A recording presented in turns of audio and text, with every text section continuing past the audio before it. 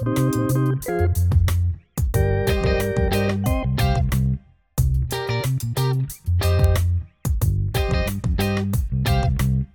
and welcome to Casting Views, the podcast with your hosts. I'm Dan. And I'm Lou. Where we pick a random topic each week and, well, as the title says, we cast views. Now, this week, I think instead of casting views, we should be called Views from a Cast. Do you want to tell everybody why, Lou? Well, you know what? It's funny, really, because it's a little bit unfortunate, but I'm still laughing about it now. The reason that we're going to be called Views from a Cast this week is because I've broken my fucking elbow. It's my right hand as well, and obviously I'm predominantly right-handed, like a lot of people are. And do you know what I've started to realise? It was my first day back at work today, and I've started to realise how difficult it really is to do things with your weak hand. Really simple stuff, like I tried to butter some bread, can't do it. Obviously, you talk about the more intimate stuff, going to the toilet, can't do it. But yeah, so a little bit unfortunate. I'd love to be able to tell you that I was drunk when it happened as well, but I wasn't. I was stone cold sober, which makes it a little bit more embarrassing, I think. I did pop round to yours, didn't I, one night, and I saw you trying to make something to eat, and my sympathy was laughing at you, wasn't it? Yeah, So, yeah. You weren't and very not helping, sympathetic, not helping. Yeah, not helping. You left my mum to do it for me anyway. You just proceeded to laugh. I wondered if you, when you told me, I wondered if you tried, I know, like basketball with a bowling ball or something from our previous episode. I wasn't sure. It was funny because I woke up. It was Saturday night, into Sunday, wasn't it? You did it, and I woke up and I saw a message, right? And I just thought, because we were doing the crossover with the Cultworthy that night, and my initial thought was he better still be able to make that. So again, I'm really sympathy. No, but you kind of you're all right, aren't you? Yeah, I mean, as long as I don't move it too much. It's just one of them, like as long as you're not standing, sitting, moving. Yeah. I've never really broken any bones before, I don't think. So when it happened, obviously I'm a little bit fat at the minute, so it was a lot of weight coming down on that elbow. So I kind of feel a little bit sorry for it. But yeah, just pretty funny all round. I mean, I did get taken to the hospital, and when my girlfriend picked me up, I just proceeded to laugh in the car. She was getting a little bit annoyed at me that I was laughing. And I was just like, but what am I supposed to do apart from laugh? Like, the best medicine is record a podcast, which is what we're doing. See if I can go back and get the CCTV for when I fell. Yeah, you just send it into TV, you get some money for it. Yeah, I also had to get Mum to set my computer up for me today. Oh, really? Yeah, and I'm using the mouse with my left hand as well as I can, but typing is basically non-existent for me, unfortunately. So I've had to memorise everything for this episode, basically. If we lose you halfway through the episode, you've clicked accidentally, haven't you? Yeah, right? Yeah, exactly. All right, cool. Before we tell you what this episode is about, time for another promo from one of the podcasts in our friendly little family of podcasts that we're a member of. This week, actually, I have to be honest with you, it was one of the first podcasts when I started listening to. They're called Unchefed, and it's Matt and Brendan. Firstly, if you're not listening to them, why not? You should do. Check out their website, unchefed.com, and the first thing I'd ask is check out the About page, because they've both got their own stories are fascinating in their own right. So yeah, check out the About page to find out more about Matt and Brendan. So they're a podcast. I want to say, you look at it and you'll think they're about food, but there's so much more than that. They look at like the politics, the culture, the history of food. One episode that really stands out to me, and I think I remember telling you about it, is where they say that depending on where you can eat in America determines your political leaning. Which isn't something we think about here. I don't think we have it here, and that was just fascinating, sort of as a Brit to listen to that. But they've discussed like the perception of veganism in the States to whether local is better than organic. So yeah, check out unchefed.com. We'll hear from them now. Hello everyone, this is Brendan from the Unchefed podcast. Each week on Unchefed, we unpack a topic regarding the politics and history of our plates in the hope of becoming better eaters. That's Unchefed, available now on your preferred podcast network. And we're back. So this week, right, and for a first time, we're going to do add a part one to the end of the title, Lou. Ooh. There's a lot to talk about when it comes to this subject. Yeah, and like when I then started looking at this, I had a list of about 25, and I thought, no, let's split it up. So there's going to be so therefore there's going to be at least a part 2, and I think possibly a part 3. But we'll do that at some point in the future. Now we're going to talk about unusual competitions, right? And I think didn't it stem from, I was flicking through a paper and I saw an article which I sent you, and it was about was it a mullet competition in Australia, I think. Yeah, And I just sent it to you because I thought, what a funny story, and I thought, podcast idea. So so we're gonna talk about unusual competitions. Do you want to start off? Yeah, I'm happy to start off. Let's get through before the pain factor kicks in. So yeah, maybe before all of the. No, I'm not on any painkillers. Come on, can't do it. So go on, you kick off. I've stayed strictly British with my selections for stupid competitions because we have lots of them here. Yeah. And you know what? I'm actually not. You know what? I feel like it's unfair to call them silly because there are some people that take them very seriously. And our first one has its own Netflix short on it. It's the Netflix series called We Are the Champions, and I think, is it episode 1? Because I know that you've seen it. It's episode 1, yeah. And it's all about Coopers Hill cheese rolling competition. Yes, you heard that right. Cheese rolling. Cheese rolling. Now, again, I feel like you're not really going to get anything like this in the States. So what I'll do is I'll run through what cheese rolling is and kind of what it entails. So it's an annual event held on the spring bank holiday at Coopers Hill near Gloucester. And Coopers Hill is a really, really steep hill. It actually has like vertical gradients, and it averages out at about 50 degrees. Yeah. So it's a really, really steep hill. It was traditionally held for people that lived in the local villages, but basically as it caught on and more media reported on it, people actually do travel from all over the world. There's people that have participated and actually won this event coming from Canada, Australia, all sorts of countries. People come from all over the world. Now, what happens is they basically take a 4-kilo round block of Gloucestershire cheese and roll it down a hill. Now, from what I understand, the distance is about 200 yards. I don't know what that is in proper money. 200 yards, what, like 120 meters or something? You carry on, I'll have a quick look. 200 yards, you say, yeah? Yeah, 200 yards. Now, what the people do is they roll the cheese down the hill, and the competitors in each race chase the cheese. And it's basically the first person over the finish line at the bottom of the hill wins the cheese. Now, traditionally, apparently the objective has been to catch the cheese. However, the cheese has a head start, and it reaches speeds of up to 80 miles per hour. Hold on, I want to stop you there. Firstly, it's just under a touch under 183 meters. Oh, wow, that's a long distance. In that last paragraph, you've said chase a cheese, catch a cheese, and there was something else, but yeah, chase and catch cheese, brilliant. Yeah, I mean, it is a mental event. Obviously, there's this Netflix documentary on it as well. The first written evidence of cheese rolling was found in 1826, but modern records in terms of winners and that sort of thing start in 1986. But yeah, there's multiple races each year. I think there's only one women's race per year, and there's, I think, 3 now separate men's events each year. The Netflix documentary is presented really madly because it's an American commentator, and it's kind of like, do you know when you listen to one of those murder mystery documentaries? Yeah. That's the voice that they've used for it. So it's like, in a small town near Gloucestershire, 3 men race a cheese down it. Do you know what I mean? That's the way it's presented.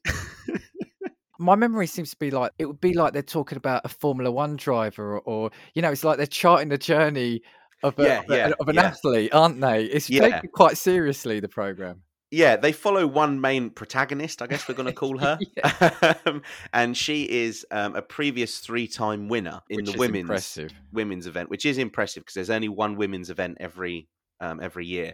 And it basically follows her journey to whether or not she can become the all-time leading ladies champion, basically. Cheese roller. I won't spoil the documentary because it's only half an hour, and I would recommend anyone to go and watch it because it's actually quite good. Yeah. I don't know, I cringed at first and then started to really quite enjoy it. It is, yeah. I mean, we're kind of saying it in a fun tone, and it is a fun. If you're explaining this to someone, it does sound like a joke. The documentary is actually really interesting to watch, isn't it? Yeah, she's quite a funny character as well, because very, very posh and very Yes, received that's right. pronunciation, Yes, yeah. and then just randomly chasing a cheese down a hill. So yeah, in it as well. So I don't know if there's a limit on competitors, but from what I understand, there's multiple races, and I think the third men's race or fourth men's race was actually added because there were so many people that wanted to compete. In it, you see a little bit about the champion in terms of the men's competition as well, who's won 22 races, Jeez, 22 yeah. wheels of cheese. That man's won, sorry. As well, the documentary touched on injuries and that sort of thing as well. I mean, it is brilliant. Even if you don't watch the documentary, just Google cheese rolling on YouTube, or just go to YouTube and look at cheese rolling. It is hilarious And because the slow-mo that suffered. you get. Yeah, she suffered quite a bad injury as well, and she's Yeah, still she doing it. busted her collarbone Yeah, and it yeah, never fused correctly, so she yeah. has just got a lump in her shoulder, Yeah. basically. Where were you, Lou? You weren't in Gloucester last weekend, were you? Yes, I did my elbow. Yeah. I went cheese rolling. Practice. But no, it's actually pretty brilliant. It's taken very, very seriously as well. They actually get members of like the local rugby club to basically stand at the bottom of the hill, and Yes. they are there as literally their job title is people catchers. It's the wall, isn't it? Yeah, basically, so you can't go. And then there's a little bit of like a warning. So they've got signs up all around the place being like, you compete and attend at your own risk. And all they've got is like some chicken wire fence in front of a 4-kilo block of cheese traveling 70 miles an hour down a hill. And then there's a clip in it where there's one of the organisers turning around and saying, please understand that the cheese comes down the hill rather fast. You are responsible for your own injuries. Because that's the thing. So for people listening who haven't seen it, you know, we call it like a race, but it is like Lou, like you said, it is a really steep hill, and you fall down it. You don't even fall; you tumble down it. Yeah, it's basically like saying that you're failing to swim. You're not failing to swim; you're drowning. Yeah. So it's not like you're racing; you are just falling off a cliff. I actually had to look at statistics in terms of injuries as well, which was quite interesting. So basically, the usual injuries that you see: dislocated like limbs, so that's shoulders, fingers, knees, that sort of thing. Broken ankles is a pretty common one. You see a lot of concussions as well. And again, in the documentary, you can have a look at this on YouTube as well. There is literally just a video of a completely flat KO'd bloke just literally tumbling down this hill. Like it's awful. Do you know what? We keep saying it, but I think for this we will link a video on Twitter, I think. Yeah. I think it would be a great illustration. Yeah, there is no pulling out of this one. Once you start, you're ending up at the bottom. Yeah. Once you've committed, that's it. You're finished. You're in for the ride. That's it. It's like getting on a roller coaster.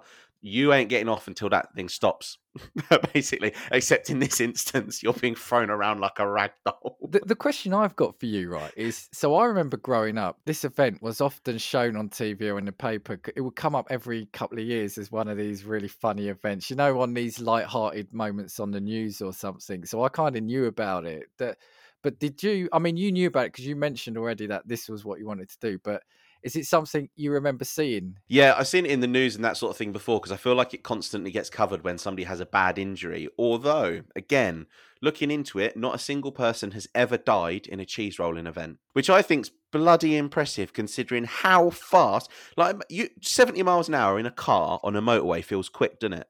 Yes. Now imagine falling down a hill at 70 miles an hour, and I'm not going to lie, people dressed up in costume, dressed as Snow White, because that's what some people do. Just even going at 4 kilometers an hour on a treadmill is enough for me. Yeah, honestly, it's absolutely brilliant. But like, basically, if you want to experience cheese rolling and you're listening to this, if you walk to the top of your stairs now and just go limp, that's what cheese rolling is, basically.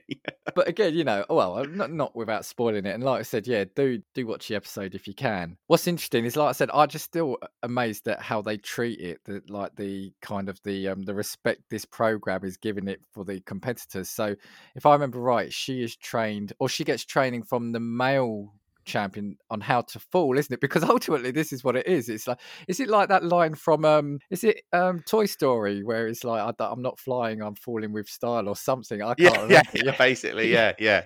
There is like falling training, basically. Yeah. Oh no, it's brilliant. And I think they win the cheese at the end, right? Yeah, they all get given a cheese at the very end of it as well.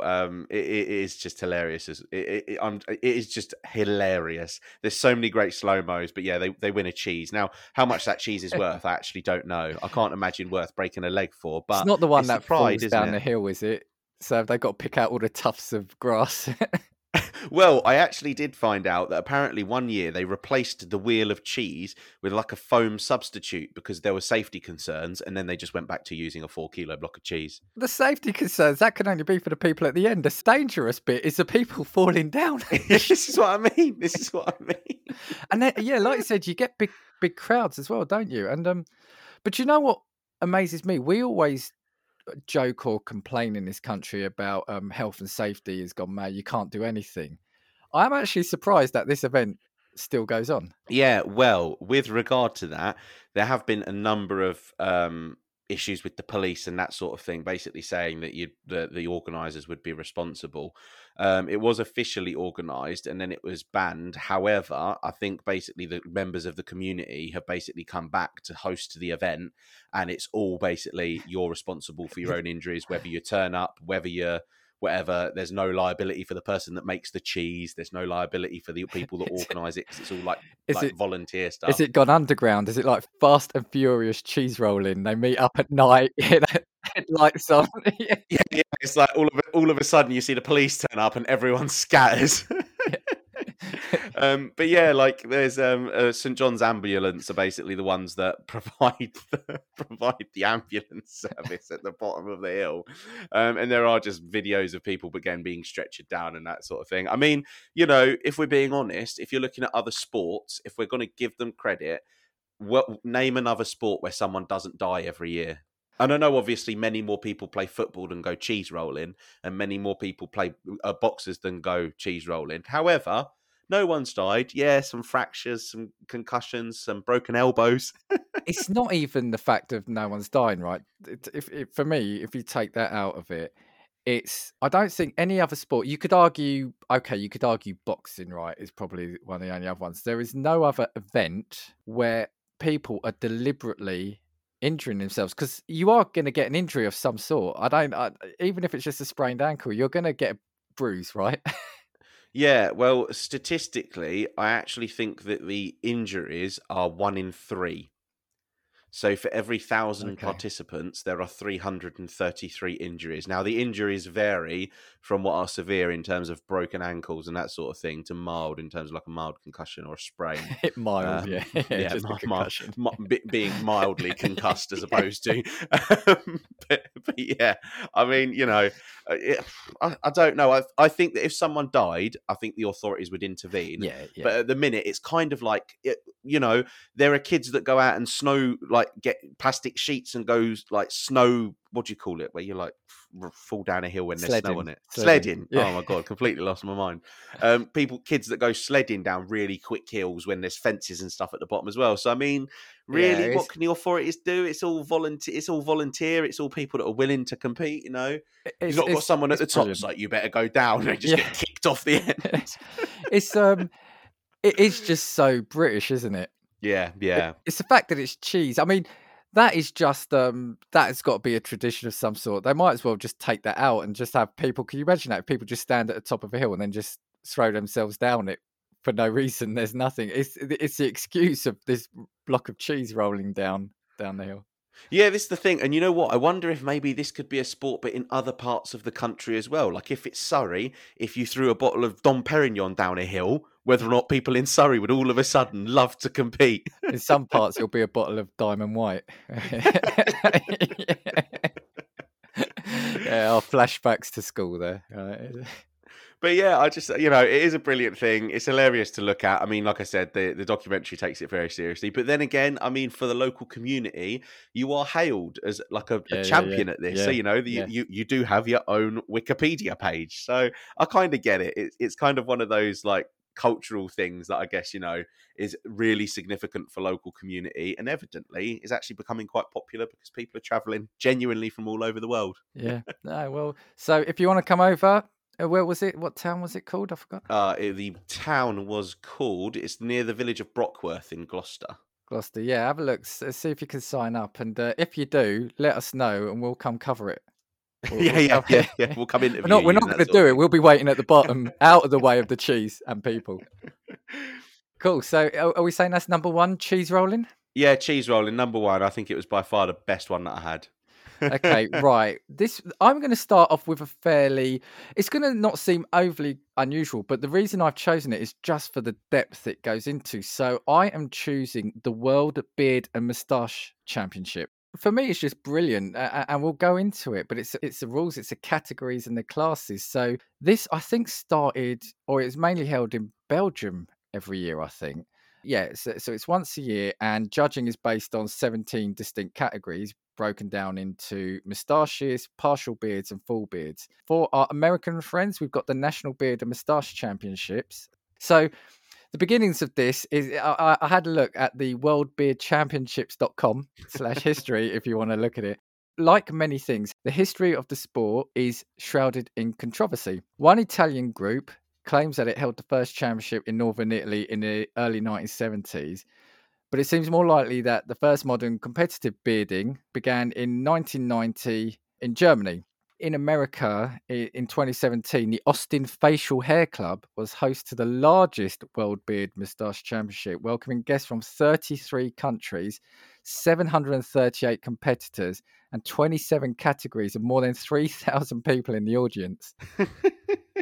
And it was the first championship to allow the creative, fantasy, and realistic categories for women and men who would rather create their facial hair with a variety of crafting items. Proceeds from the event were donated to Livestrong, Out Youth, and the Farmers Assisting Returning Military. Now, I'm looking at you now, and you're sporting a full, quite a healthy-looking beard and moustache, aren't you? So, yeah. is this something? Is this something you'd want to do? Well, you know what? Having a look at the website, because I'm scrolling through some past winners, and you know what? I think that if I was consistent, I could I think I could do this. I think you could. I mean, for those in America now, I know we've got a big American audience.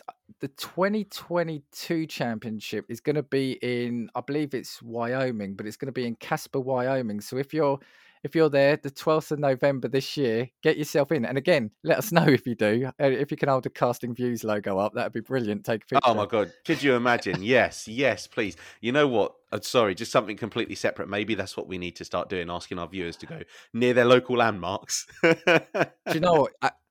That's a brilliant idea. Yes, please. Any podcast who listen to us, have a photo, have a picture, like Lou says, either at a funny event or a landmark with our logo, please. Or maybe we could sponsor some beard competitors, like the favourites and that sort of thing. There are some amazing beards on this website. My God, I'm going to read to you. I'm going to read some of the categories from, and I'm on the nationalbeardchampionships.com. So this is the American one, right? So under moustaches, you've got the natural moustache. Judges will be looking for a natural moustache with no styling aids present, and it must not begin growth from the skin at a distance further than 3/4 inch beyond the corner of the wearer's mouth. Any length of hair is accepted. You've got the styled handlebar moustache. You've got the groomed moustache. I like this one. You've got the English moustache, and that is a narrow, slender moustache with the hairs extended outward from the middle of the upper lip. The tips may be slightly raised. Hairs growing from beyond the corner of the mouth must be shaved. Styling aids are permitted. You've got the Dali moustache, the freestyle moustache. That is free design and styling of the moustache. All moustaches not meeting the criteria for other categories may compete in this one. I love this, right? Styling aids are allowed, but additional structural materials such as wire rope or lumber are not permitted. So you can't use scaffolding. Yeah. How big is this moustache, right? And I like the last moustache one is the Uber stash, and that was new in 21. And the moustache must not begin growth from the skin at a distance further than 1.5 inch beyond the corner of the wearer's mouth. All hair growing from more than 1.5 inches past the corner of the mouth must be shaved. The moustache hairs themselves will have no regulation on length. Unlike most moustache classes, the soul patch will be accepted. Any or all styling aids will be permitted, and a natural look is recommended. All right. So that's moustache. Then you've got partial beards, and I'll just sort of skim through this. You've got the natural goatee shaped, the natural goatee less than 18 inches wide, the natural goatee greater than 18 inches wide, the natural sideburns friendly. That's because the moustache shall be connected on the upper lip, also known as the friendly chops. I like this. Grooming aids are permitted, but excessive use of aids will result in a deduction from the standalone value. Now, when you talk about grooming aids, is that just like beard oils and stuff to like hold it together, if that makes sense? I think we'll come on to that. But I think it is, like oils and things like that, I think. You've got the Musketeer, the Donegal, the Whaler, the Goatee Freestyle, the Sideburns Freestyle, and the Partial Beard Freestyle, which again, in that one, the last couple, you're not allowed lumber wire or ropes. And for full beards, it's pretty much similar. I think I could be in a full beard category. Yeah, and then you've got myself now. well, you've then got the creative ones, which I think are the fake. Well, the crafted ones. You've got the realistic moustache. You've got the creative moustache. The creative moustache. The general idea of the creation should be able to be recognised as a moustache. There are no restrictions on the materials to be used, except for what may possibly be illegal or dangerous to others. It's great, and that's kind of why I wanted to pick this, because you think, okay, it's a beard and moustache, but it's actually got an organisation. It's got a cross-continental, organisation developed from it, and there are so many categories and rules. So, what do you think? Yeah, I feel like if you gave me a year worth of good growth, I could style something pretty impressive. To be fair, I would love to say that I'd be able to do an English moustache, because I've had a look at now some of the pictures of them, and they are so class. But I feel like that is way too, that it must genuinely be like years and years of dedication to the craft. I'm kind of mocking because I really want to rock a full beard like that, but I haven't got the patience, to be honest to you. What fascinated me was about the use of things like lumber. I mean, that's what it is. I mean, I'm just picturing like a log of wood or something. Well, do you know what it is as well? I had a look at the website now as well and talked about the prize money, and apparently there's $1,000 up for every category, with I think $600 for the winner, $300 for the second place, and $100 for the third place. So I guess if you're known in your town for having a great beard, you throw yourself in the mix. Could you not work smartly on this? So could you have like a full beard and moustache and enter one category, then shave a little bit to be able to enter another category, then shave it to leave the moustache? So could you potentially win like 3,000, because you've got the full beard, the partial beard and the moustache. I'm thinking you could probably work your way from the top to bottom on that, right? Yeah, you know what? From what I can see, I don't actually think there is anything that says that you can't be part of more than one category. Look at us already trying to cheat. Yeah, we're literally just like, how can we make the most money? And here you go. On this, so grooming aids are considered oils, balms, and other hair products without hold. Oh, without hold. Without hold. Okay, right. Then you've got styling aids, they're hair products with hold. Right, okay. And then the additional structural materials. In regards to freestyle beards, additional structural materials could be wire, string, or other non-naturally grown and attached to the wearer materials that might hold the beard parts up or together. So, brilliant. So that's my number one. Like I said, it's not necessarily outrageous, but I just love the fact that it's a proper organised, and I reckon it's probably quite competitive. The fact there were 3,000 people in the audience in Austin, Texas in 2017. So yeah, like they've even got merch and stuff on the website. Yes, and looking at the people, like, to be fair, some of the beards are really impressive, and you can tell people have been growing them out for years and years, because the level of growth, and I've literally just seen a bloke who's basically made his beard like a bird's nest, if that makes sense, or like a bird cage. He's molded it into. I think it's pretty impressive, to be fair. I like that one, and I feel like I would be willing to enter that one as well. This is one we could do. No danger, no injuries. Yeah. No, you just look a little bit rough when you go to work for the first 6 months. Yeah. So there we go. That's my number one. Oh, yeah, I actually like that one. I think that one's pretty impressive. Right. Do you want me to skip to my second one now? Let's do your number two, as it were. Right. Obviously, I said that they had a British theme. I'm bringing up this one because it's been likened as having a combination with It's Gloucester's famous cheese wheel roll. Yeah. And that's, I don't know, I'm sorry to all of the people that live here if I'm murdering the name of where it is, but it's Atherston's ball game. Okay. Ever heard of it? Not the name itself, but Medieval football. do you know what? I think it's one of these things I probably saw on a kids show. Yeah. But no, remind me. Okay, so it's in Atherston, Warwickshire, and it's played on Shrove Tuesday, and it started in 1199. Wow. Right. And I just want to say, just before we move on and talk to you about kind of what it entails, in 2021, the game was cancelled for the first time in its 821-year history due to the ongoing COVID-19 pandemic. Oh, man. That is unbelievable that it's been going for that long. So the match is started at 3 p.m. on a Shrove Tuesday, usually by a celebrity guest and someone usually associated with the area. Now, hold on, celebrity. You can't see it. I've got the air quotes. Is it celebrity? Yeah, it's celebrity, but I think it's A-lister. However, there have been some people who have participated, and I'm going to give you one big name, and I think you'll be pretty impressed by one of the participants. Okay. Now, basically, it's a gigantic like leather football type thing. It's probably the size of, do you know, like a medicine ball? Yeah. And it's played down one street, and it's a 2-hour game, and it sees two groups of players or multiple groups of players basically try and keep hold of the ball. Right, okay. So far, so playground. Yeah, so far, so good. Now, the winner is declared at 5 o'clock. So this is 2 hours after it started.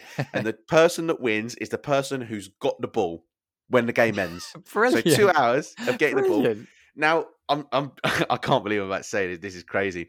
Right. The game itself has basically no rules, but there are two that you kind of have to adhere to. The game is restricted to Long Street, which is basically the venue of the game. It's basically just one road. Yeah. The ball is thrown from the Conservative Club in Long Street to commence the game. And the other, and no word of a lie, there's literally refs, right, who are there to make sure it doesn't happen. The other rule is that participants are not allowed to kill anyone. And there are literally referees whose job it is to make sure that none of the participants kill each other. That's so 1199 though, isn't it? Is unbelievable. So basically, again, you can watch footage of this and it is mad because shops board up because they know the game's happening, and there is literally...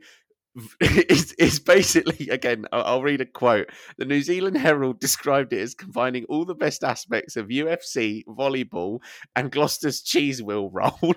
The event is policed by officers from Warwickshire Police, while members of the West Midlands Ambulance Service are on standby to treat injuries. Now, basically, prizes are awarded to anyone who gets hold of ribbons that are basically attached to the ball. So the ball's got loads of ribbons attached to it. And you basically get prizes if you can claim one, that sort of thing. And then the overall winner is the team that has possession of the ball. But if you watch footage of it, there is literally blokes in like full-on scrums throwing punches at each other for possession of this ball. It kind of sounds like what you were saying last week in the sports one about letting footballers have at each other kind of thing. That is what... Yeah, this is basically unrestricted football down the road. This is actually amazing because, like I said about health and safety in your first one, I am actually amazed that this still goes on. Yeah, and the thing is as well, again, the violent nature of the matches led to local authorities and police to try and have the game banned, but the local parish councillors basically said, nah, fuck that, we want to play our game of medieval football. So they couldn't ban it. There were actually legitimate violence. I think in 2019, there were like full-on brawls, not even going for the ball, just full-on brawls with people, basically coming out and just knocking the absolute shit out of each other, pretty much. The only time it was abandoned as well, 2020, it was abandoned because the steward was collapsed from a heart attack. So the game was abandoned then. But yeah, if you look at it on YouTube again, go and have a look at this event because it is literally mental. And again, like you said, to think that this is still going ahead and still taking place is actually a little bit nuts. Among those to throw the ball out to the crowd, Sid James did it. Oh wow. Okay. That's pretty impressive. Yeah. And also Gordon Banks. Wow. Okay. So for listeners who may not know, so Sid James was Carry On, right? He was in the Yeah, Carry yeah. On film, and Gordon Banks was Was what a save!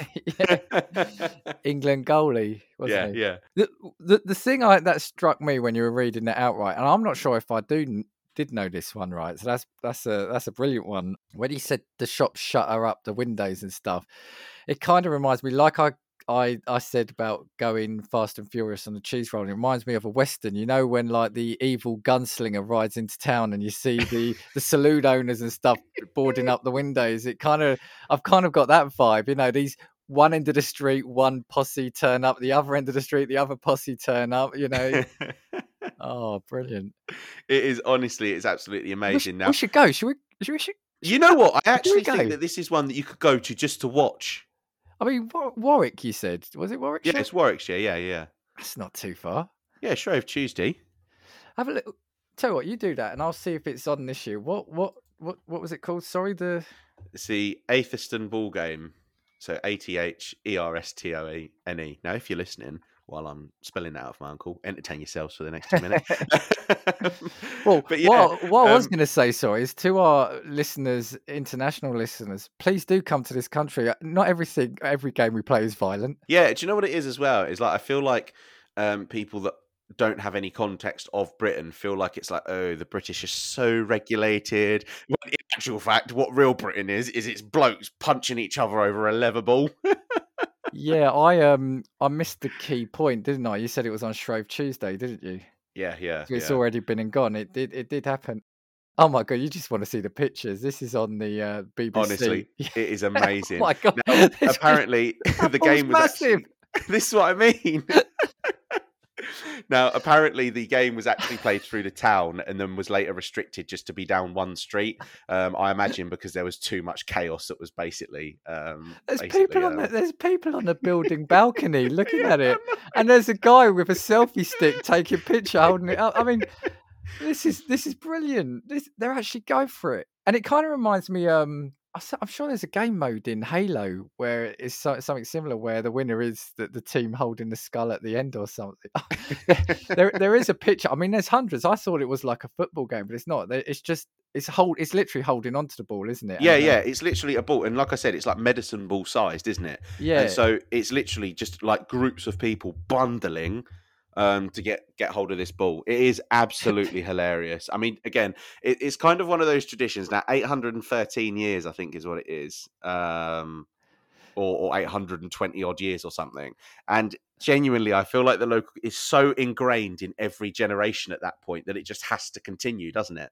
Yeah, there's a picture I'm looking at. It's just close up. It's just a whole throng of people. Although, funnily, someone is holding up a camera in the middle of the crowd. I mean, how they're not worried about losing it. But at the front of the picture, so imagine people are standing up, you see their heads, but there's a leg that's pointing up. So someone is upside down in the middle of this crowd. You just see a trainer.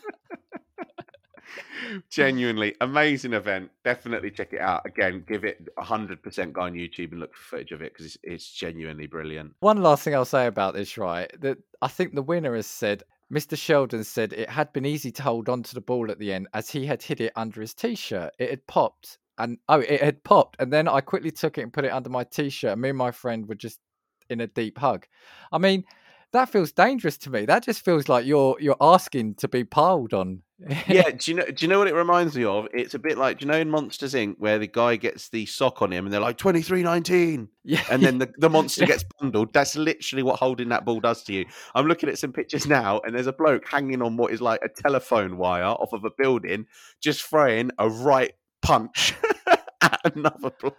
I am gutted. We only just missed this by a week, just over a week. So let's maybe do it next year. Honestly, yeah, genuinely, I would actually happily go to this. I like yours in different ways. I think the first one is just brilliant for the sheer spectacle. This one is just crazy. Yeah.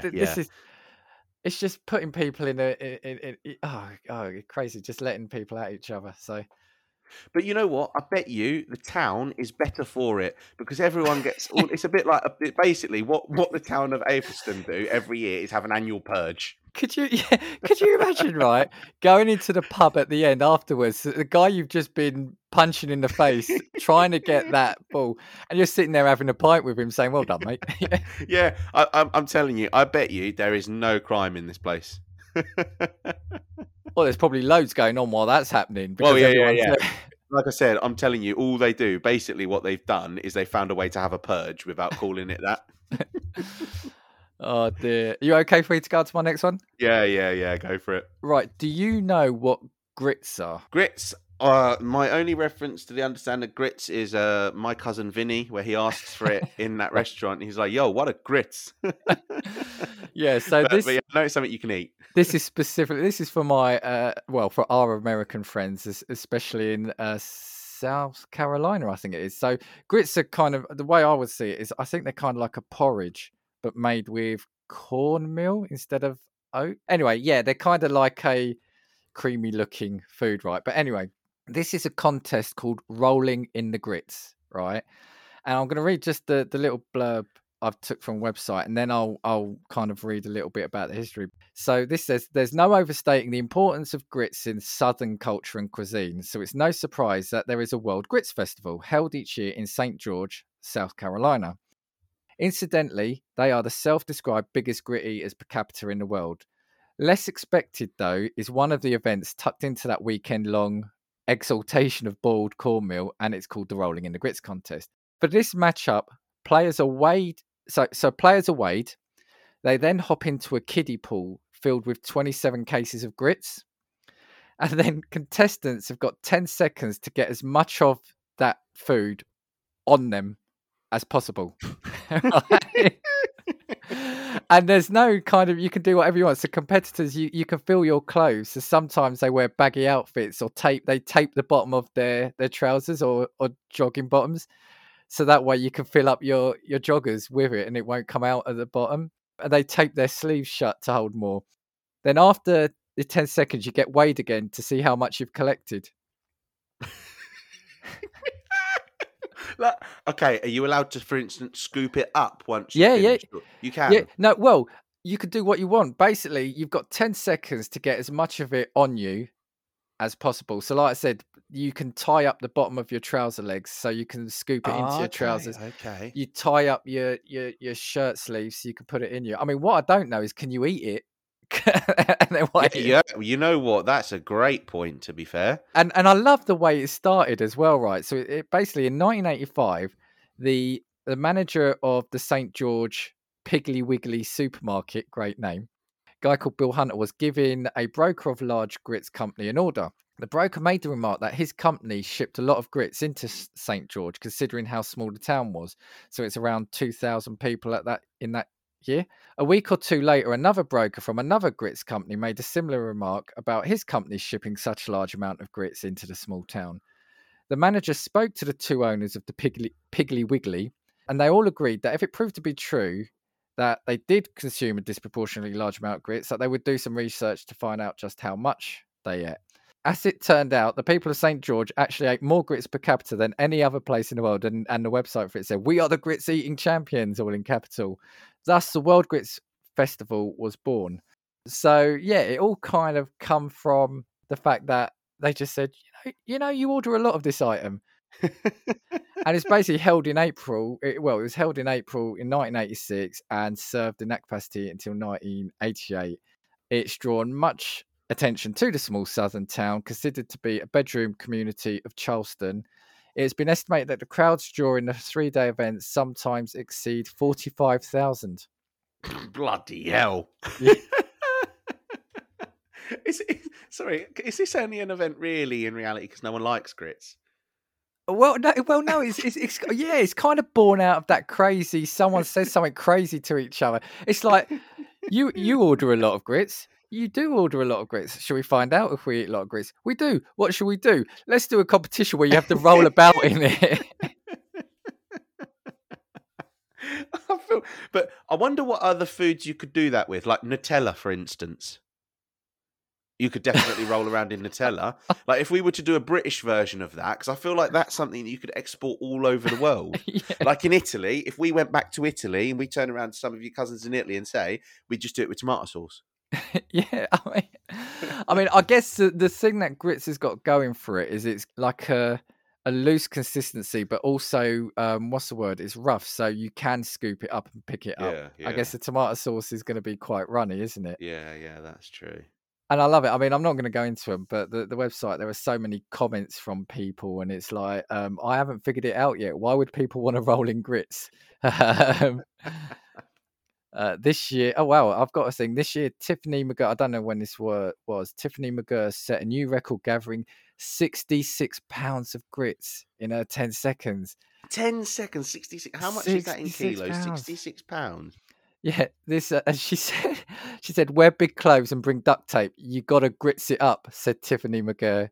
She picked up 30 kilos of grits in 10 seconds.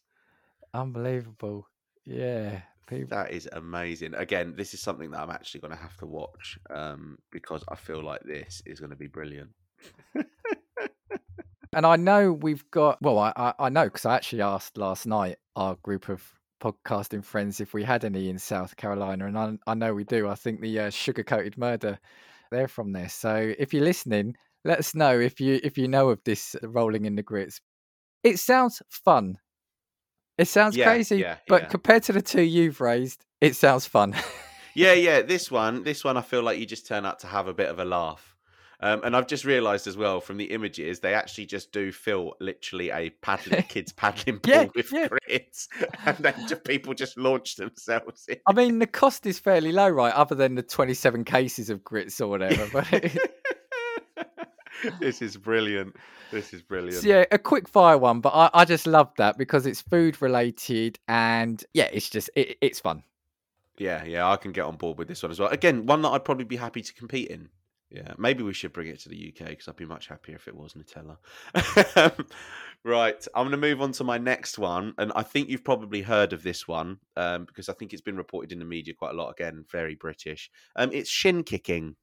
Do you know? No, because I'd like to think that was just something you did at school. I can't believe it's competition. So shin kicking, also known as shin diggings or purring, is a combat sport that involves two contestants attempting to kick each other on the shin in order to force their opponent in the ground. Apparently, it's been described as an English martial art originated in the 17th century. Now, it's an event at the Cotswold Olympic Games, and you might be thinking, what are the Cotswold Olympic Games? So it's an annual, basically, like festival after the spring bank holiday, and the games began, it's reported in 1612, and they were on and off, basically, but the most recent iteration of them began in 1963. Now, there's a number of events that are in the Cotswold Olympic Games, and I've been on their website, and funnily enough, they actually give you the rule set for shin kicking. It's one of the sports which took place in 1612, and we're still doing it to this day. Although we've made it a bit safer since those days. I'm going to have a guess, right, at what shin kicking the rules could possibly be, right? Right, okay, yeah. I tell you what, then. What do you think it entails? A shin and a kick. Yeah, pretty much. Although originally, from what I've read, they were allowed steel toe-capped boots and stuff back in the day. No. Yeah, no word of a lie. However, now there's a pretty stringent rule set. So there's basically 4 rules. With regard to equipment, competitors must wear long trousers and can cushion their shins by using straw, and they'll be provided with white coats representing the traditional shepherd's outfit. Footwear may be trainers' shoes or soft-toed boots. Any form of metal reinforced toe on footwear is expressly forbidden and will have you excluded and barred from future events. But back in the day, evidently humans' shins were a little bit harder and they allowed that sort of thing. A competitor begins by holding his or her opponent by the shoulders with their arms straight. So basically, imagine if you stood on arm's length away from someone, you put your hands on their shoulders and they did the same thing to you. Okay. And a contest is decided on the best of 3 throws. So if you throw them twice, it results in a win. And then there's a note that says this may be reduced to 1 throw in the event of poor weather. So irrespective, they play it outside. And so from what I understand is that you must throw someone whilst in the process of kicking their shin. Okay. So you have to be kicking them, you've made them off balance, and then you throw them to the ground, but you can't push them or like basically boot them to the ground. You have to kick them in the shin and make them lose balance. There is actually someone who referees this. They're known as a stickler, and they decide basically whether or not somebody's cheated. And they can also decide who's won in the event that it basically goes on for too long, from what I understand. How do you cheat at that? How do you cheat Well, at I that? think that like kicks or like pushing people to the ground without a kick is something that needs to be refereed on, basically. So I think the parameters for throwing someone to the ground are actually quite stringent for it. Okay. I mean, you've gone. I've noticed a theme with you. You've gone violence. You've chosen. You woke up and chose violence today. Yeah, I did. Yeah. I mean, to be fair, I feel like the most violent ones. Well, when you look at our last episode on sports, I enjoyed all the violent ones. I was like, let's just give them swords in fencing. I was like, let's just take away the rules. The archery board. Yeah. I was like, exactly. Put the trainers on the archery board. Let's up the stakes. But yeah, I mean, so again, it was discussed that some people used to wear steel toe boots basically to try and build pain tolerance back in the day, and that's why they did it, or like stuff that was capped on their feet, that sort of thing. Obviously much safer now. Ambulance crews again attend the events in the event that someone, I imagine, cracks a shin or breaks a bone or something. But yeah, again, you can have a look at it, and it basically looks like two people who don't really know how to fight have a fight, whilst also covered in straw. I thought Knuckles was bad. Do you remember? Did you ever play Knuckles as a kid? Oh, was that where you used to put like your fist and then you used to knock the top of the other person's hand? Yeah. Maybe we need to do a calmer one for you next week, I think. Yeah. I tell you what, then what I'll do is I'll go very, very mellow. I mean, it is really funny because they've all got white jackets on. So if you look at pictures, it's on the top, they basically look like they work in a lab, and then on the bottom, they look like the scarecrow from The Wizard of Oz.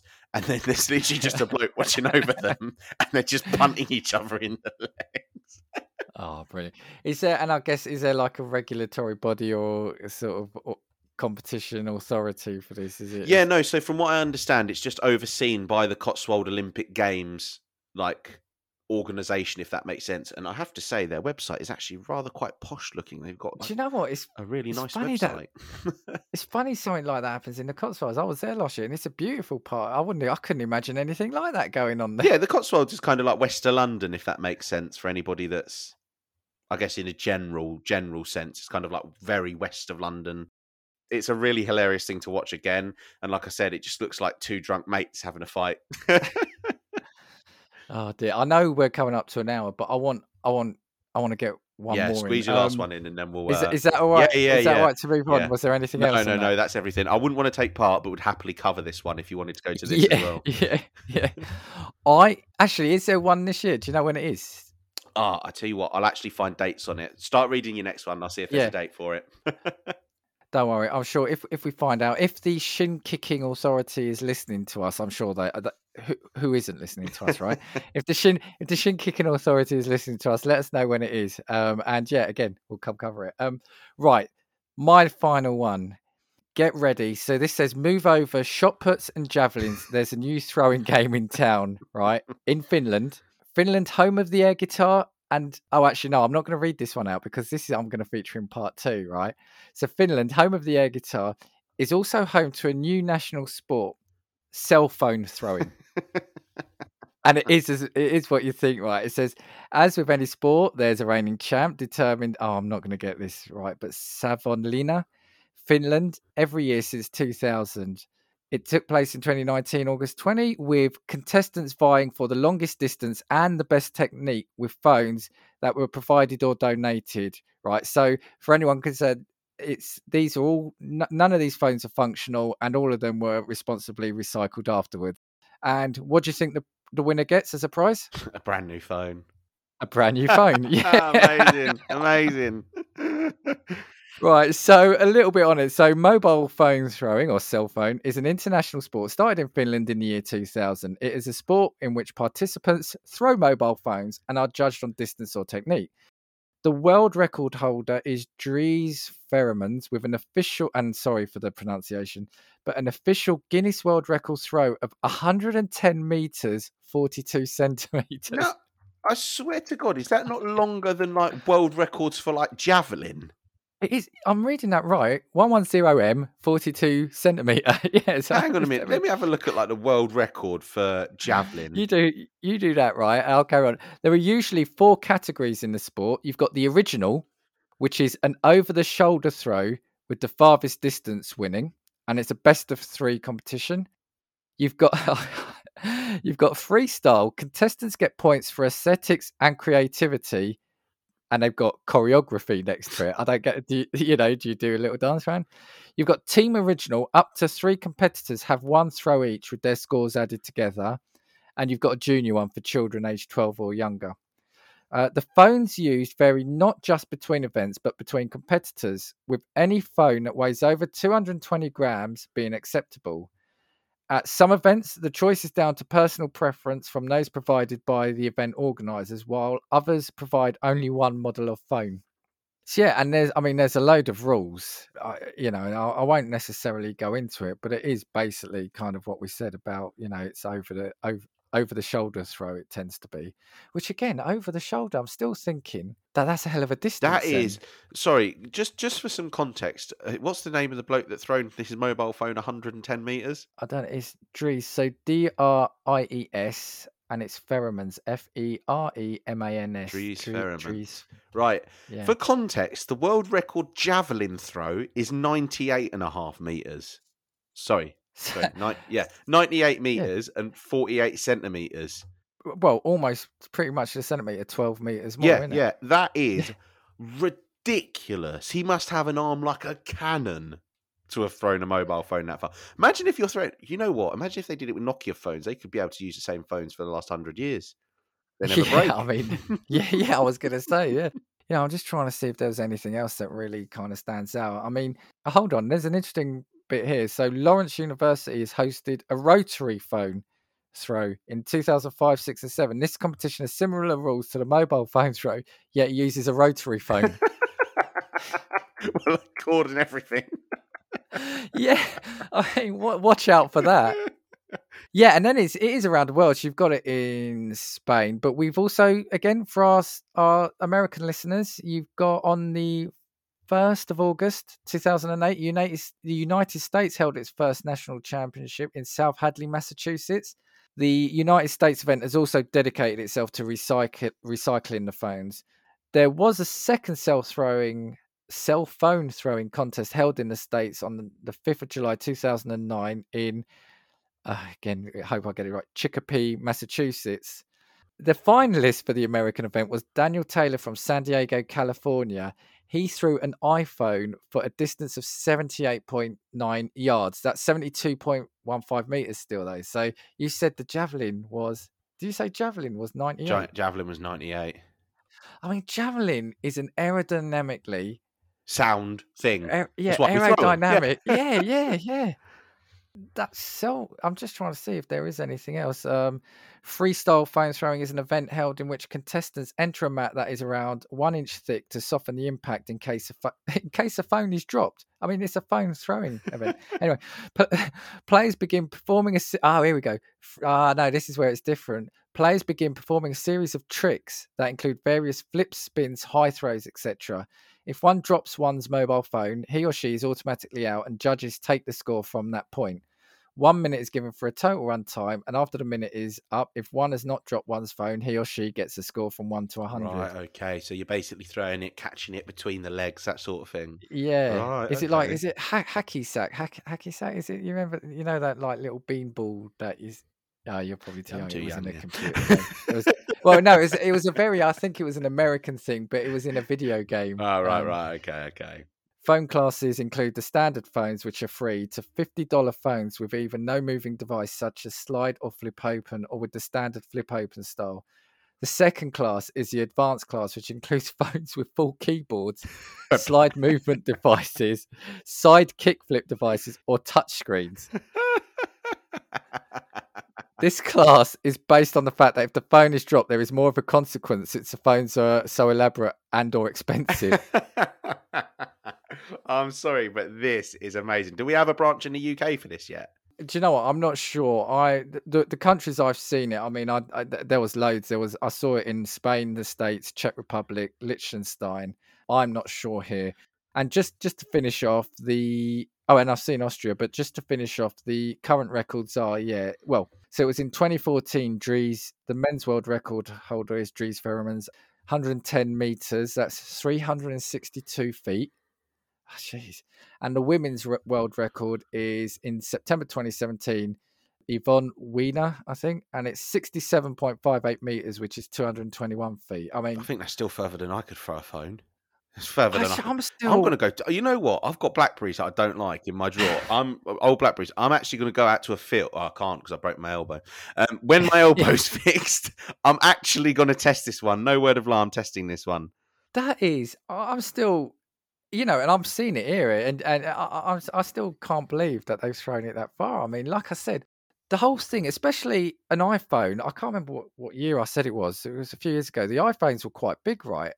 As you throw it, you've got to throw it pretty straight on, right, to make sure it then doesn't, turn and then have more of its surface exposed to the I wind. guess you kind of want it like spinning, like on its edge, cutting through the air. Because I guess they're slimline. That's the way they're supposed to be built if you're throwing an iPhone. But no, that is impressive. For me, what it is I don't get how you can throw it further than a javelin. Someone will probably explain the logic. A javelin, like I said, is a smooth, stick, for want of a better word, and just throwing it, and it's cutting through the air. Also, bear in mind, can we also appreciate the fact that these javelins are thrown by athletes who have trained their entire lives to throw javelins, and they're not throwing it further than some big Finnish bloke is throwing an iPhone? I feel like his talent is wasted. He needs to go and he needs to start throwing stuff professionally. He's like, does it, then mic drop or phone drop, I guess the takeaway from it as well, though, is I guess there's a good thing behind it as well about recycling, and it's disposing and recycling the phones, right? I guess there's a thing. I just think it's brilliant that the prize is a phone. You just hope that they don't think it's the next event and they throw that one. Yeah. All of a sudden, it's like the prize, and they're like, "Oh yeah, this one will do me." But it's just as well like the freestyle where you're like, keepy up with a mobile phone. Again, I'm going to have to look at this one because this one must be amazing to have a watch to see what people do. I've actually seen a clip of a woman doing some sort of like yoga pose and basically bending backwards, like her leg has gone over her head. And then as she's let go of her leg, the phone is catapulted off of her leg about 3 feet. So she didn't get much for distance, but in terms of skill points, 100% 10 out of 10. Oh, dear. Yeah, so that's me. So what were yours? Do you want to just recap yours? Yeah, so I had the cheese rolling.